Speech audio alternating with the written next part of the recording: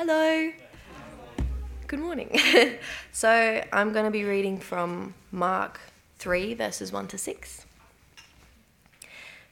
Again he entered the synagogue, and a man was there with a withered hand. And they watched Jesus to see whether he would heal him on the Sabbath, so that they might accuse him. And he said to the man with the withered hand, "Come here." And he said to them, "Is it lawful on the Sabbath to do good or to do harm? To save life or to kill?" But they were silent. And he looked around at them with anger, grieved at their hardness of heart, and said to the man, "Stretch out your hand." He stretched it out, and his hand was restored. The Pharisees went out and immediately held counsel with the Herodians against him, how to destroy him. Thank you. Good morning, everyone. My name's Jared, and I'm the pastor here at HWC. It brings me great joy to proclaim the massive news of the Lord Jesus to you today. Over the past couple of months, sorry, I'm just moving Paul's notes. There we go. Over the past couple of months, we've had the privilege of looking through Mark's Gospel, and Mark's been pointing us to Jesus, the King of the whole world, the King who came to save. And today we're wrapping up a section in Mark's Gospel that's been focusing on the Pharisees' opposition to King Jesus. It works out well that we're wrapping up a section today because, as Paul mentioned, Kelcher and my next little one is due to be born on July 17th, which, if you're good with dates, is next Sunday. So for the next few Sundays, we'll be having some other preachers bringing the word, including our own Rob Cox next Sunday. And Kelcher and I just wanted to say a big thank you to everyone for your prayers and support. We really do appreciate that. And please do keep praying for Kelcher and for the baby for a safe arrival and safe delivery. And we're just so grateful to God for the church family that we get to be a part of here at HWC. And I think it's really evident to the world as they look at the church family and they see the love that we have for one another, and they see that we're Jesus' disciples. So we pray long may that continue, something we're very, very grateful for. And we're glad that we get to go on this journey together.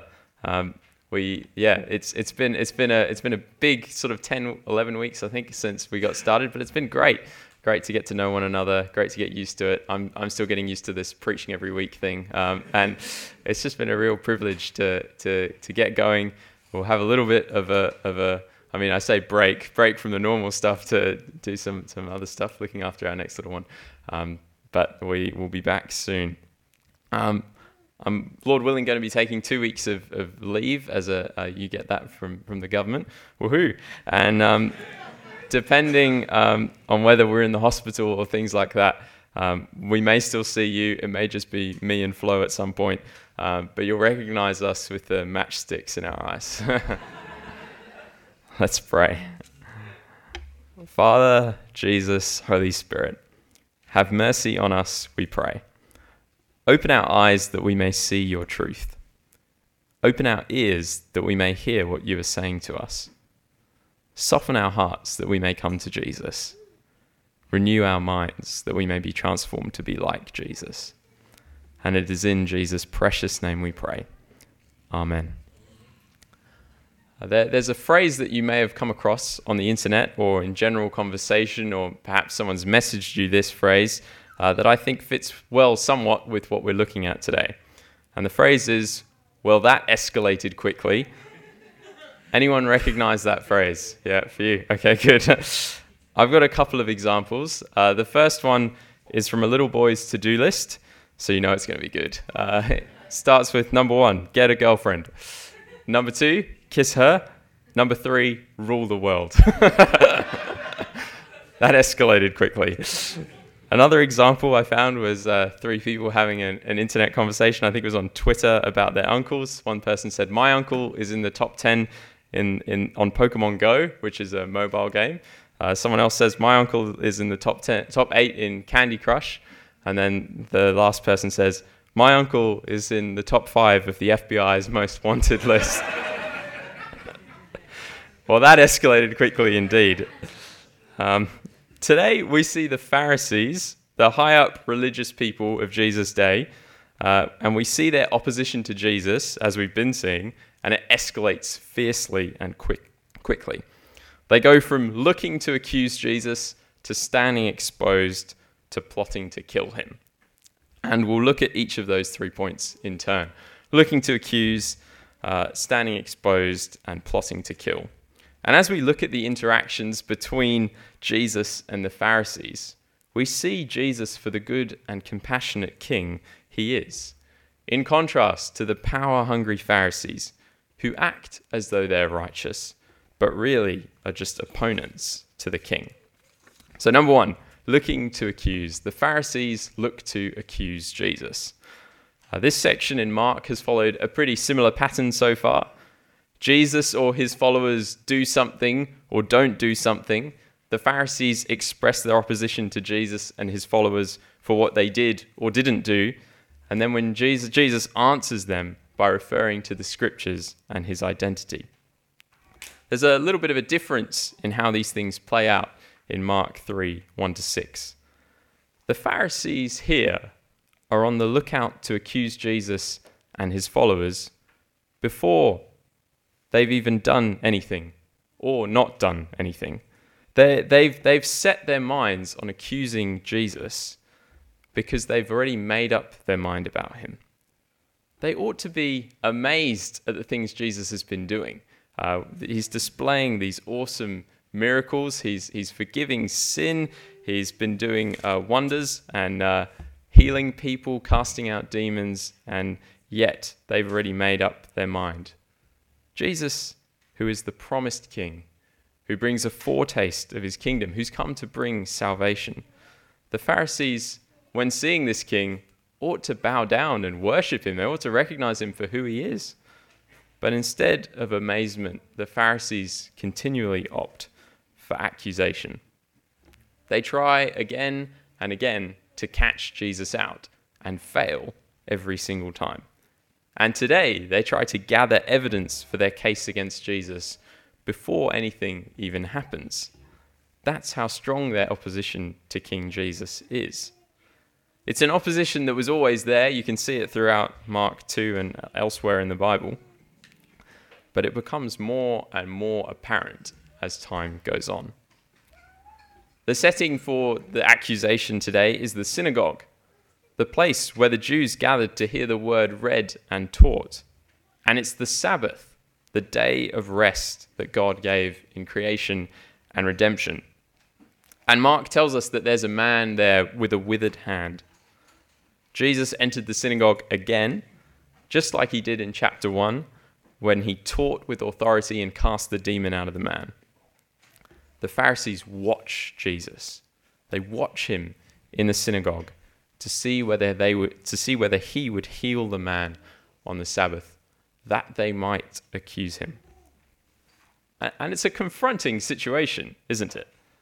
The Jewish religious elite trying to catch out Jesus by seeing whether he would heal a man with a disability on the day of rest in the Jewish place of worship. That's a confronting situation. This is a man with a disability, a man in need.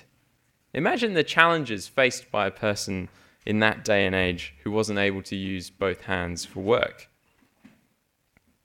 There were no government support mechanisms.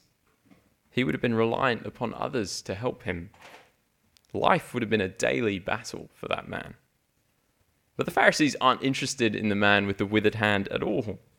They couldn't care less about the situation he finds himself in. And they're only interested in Jesus healing him so that they can make a legal case against Jesus. They don't have the mindset of the man's benefit at all. They don't care about him. They see him as collateral damage in their quest to destroy Jesus. They see him as a pawn in their plan, a chess piece on the road to checkmating Jesus. That's not how Jesus looks at him. Jesus is kind. Jesus is compassionate. Jesus doesn't view this man as a pawn in a game of chess. Jesus sees him as a person, made in the image of God with value, worth, and dignity. Jesus, along with the Father and the Holy Spirit, made this man, loved this man, and care for this man. And that's true for us too. Jesus is the kind and compassionate king, the king worth following. That was one looking to accuse. The Pharisees looked to accuse Jesus before anything's even happened.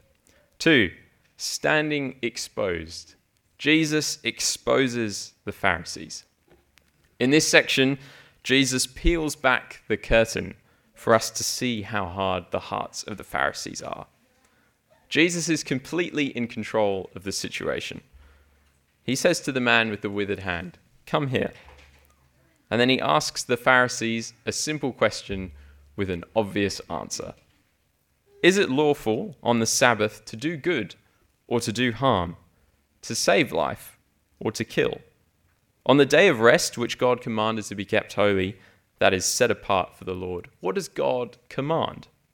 To do good or to do harm, to save life or to kill? The answer is blatantly obvious.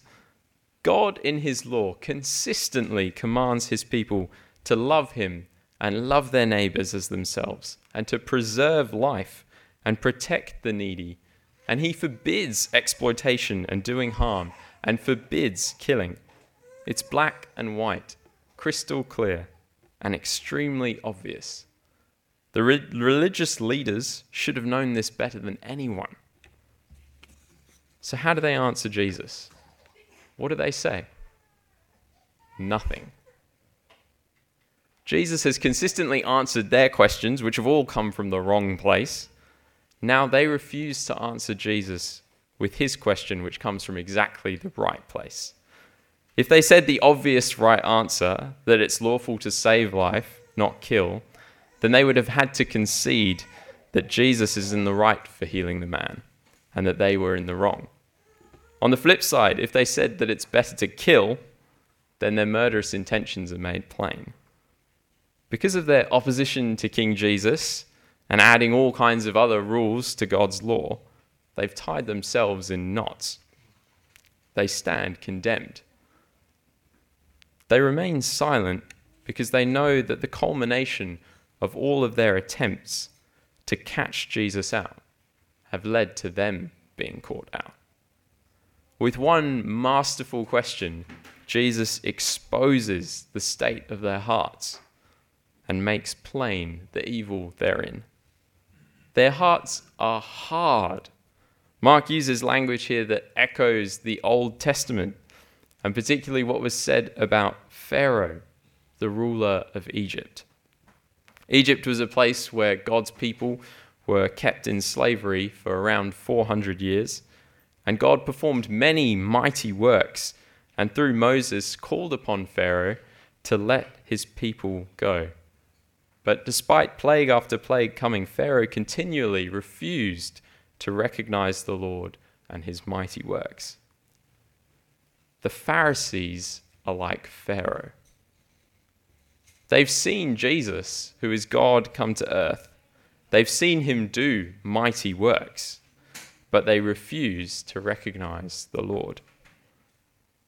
And we're told by Mark that Jesus looks at the Pharisees with anger. The Pharisees began today by looking to accuse Jesus. We're now told that Jesus looks at them with anger. They're needless additions to God's law, exploitation of the poor and needy, and refusal to acknowledge the Lord Jesus is wrong. And Jesus is justly angry with them. And we're told also that he's grieved at their hardness of heart. It's disturbing to see these people who should know better acting as God's enemies rather than as God's people. The Pharisees' rejection of God's law and of life and of love in favor of their own rule-making has disastrous consequences. In the face of the fierce opposition, Jesus doesn't shy away from doing what is right. He says to the man in front of them all, "Stretch out your hand." Jesus miraculously heals the man with the disability by speaking. No shying away, no hiding in the corner. publicly, Jesus heals the man, no matter the cost to himself. Jesus, the kind and compassionate King, always does what is right. Clearly, Jesus prioritizes life and love and what is truly lawful. Jesus is the King worth following. That was number 2. The Pharisees stand exposed. 3, plotting to kill. The Pharisees conspire to murder Jesus. So what did the Pharisees do after Jesus heals the man? How do they respond to this act of kindness and compassion? Well, their silence turns to something far more sinister. They went out and immediately held counsel with the Herodians against Jesus to destroy him. They get together with their enemies, the Herodians, and they look past their differences to hatch a plan because of their mutual hatred of Jesus. The enemy of my enemy is my friend, they reason. And their plan is to do what? To destroy Jesus, to murder him. We've seen the Pharisees' opposition to Jesus escalate fiercely and intensely, from looking to accuse, to standing exposed, to conspiring to kill. And do you notice when all of this is happening? Mark says, immediately. When do they plot to kill Jesus? What day is it? The Sabbath. Do you remember Jesus' question? Is it lawful on the Sabbath to save life or to kill? The Pharisees' silence has developed into something far more sinister, conspiracy to murder, and it took place all on the Sabbath, the holy day. Their actions reveal once again that they don't care about God's law because they're willing to use the Sabbath to plot the murder of Jesus. And while it escalated very quickly and intensely, it's clear that the intent was there all along. The power-hungry Pharisees can't stand Jesus the King. Why? Because if Jesus is the King, then they aren't. If Jesus is the King, as he is constantly proving, they aren't in control. They aren't in charge. Their grasping at his rule is treason against him, the King. There can be only one ultimate ruler of the universe, and his name is Jesus. Like the man with the withered hand, all of us are made in the image of God, and there's dignity and worth in that. And yet, ever since Adam and Eve chose to rebel against God, like the Pharisees, we've all been naturally opposed to Jesus, wanting to rule ourselves rather than be ruled, wanting autonomy rather than submission, wanting our own laws rather than God's law. And this even leads us and people like the Pharisees to commit horrible crimes, even murder. You see, this opposition to Jesus ultimately led to his murder on the cross 2,000 years ago. The Pharisaic opposition to King Jesus that led to his murder is the same rebellious streak that runs through our veins. And we've seen how it escalated in their lives. We aren't better than them. So where does that leave us? Well, the awesome news is that the cross of Jesus Christ was not only a plan made by the Pharisees and the Herodians to kill this man they didn't like from Nazareth, but the plan of the Almighty God to save sinners such as you and I. The cross of Jesus is both the climax of humanity's rebellion against God and the climax of God's revelation of his love for us. Jesus went to the cross to die the death we deserved in our place. He paid a debt he did not owe for a people who owed a debt we could never repay. And the question we're confronted with is whether we'll continue in our default setting of being opposed to King Jesus, wanting to rule ourselves, or come to Jesus and acknowledge that we've wrongly opposed him and ask him for forgiveness and live under him as king over everything. A lot of this has to do with the question of rule. Do we want to rule our own lives? That's what the Pharisees desperately wanted. They wanted to be in charge. They wanted to take God's position for themselves and call the shots and say, this is right, this is wrong. Wanted to make up their own laws. And so often we can fall into that trap as well, just trying to say, we want to call the shots on what's right and wrong. We want to live life our way. I think as a child, I very often said, I acted in ways where I was like, I don't want anyone to be the boss of me. And that's very, I mean, you can ask my parents, they're here. That's in essence what our sin is. Like, it's in opposition to God, who is rightfully the king over us, and us saying, you know what, we want to rule. We don't want God to rule us. And that can happen in all sorts of ways. Perhaps we read something in the Bible and we don't feel comfortable with it, so we want to change it. That's kind of what the Pharisees did. It could also look like just living life and thinking about ourselves first, putting ourselves first rather than putting God first.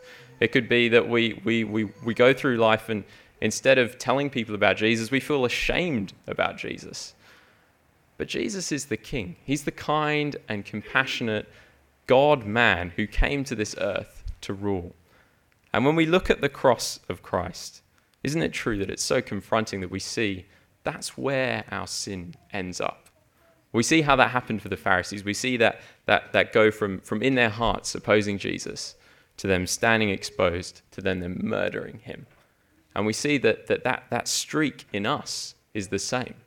That rebellion against God is the same. But we see that at the same time, the Lord Jesus, in his amazing love and mercy, planned the cross. The Father, the Son, and the Spirit planned the cross.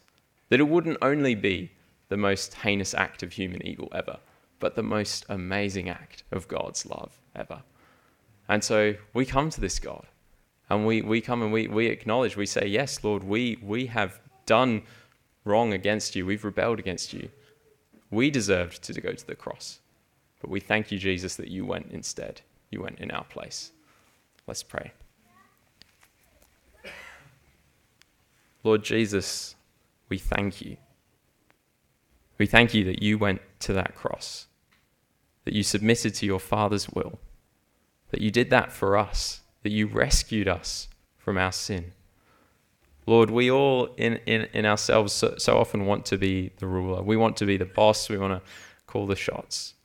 That rebellious streak we see in the Pharisees that escalates, we know is in us too. So Lord, we come to you and we confess that we are rebellious against you. And we ask, Lord, have mercy upon us. Forgive us, Lord Jesus. Thank you, Lord Jesus, Father, Holy Spirit, that in your awesome plan, the cross is where your justice and mercy meet. Which, while we look at the cross and are confronted with the most heinous act of human evil ever, we're also confronted with the most awesome act of your love and your revelation ever. We praise you for that, Lord, and we thank you, and we trust you. In Jesus' almighty name, amen.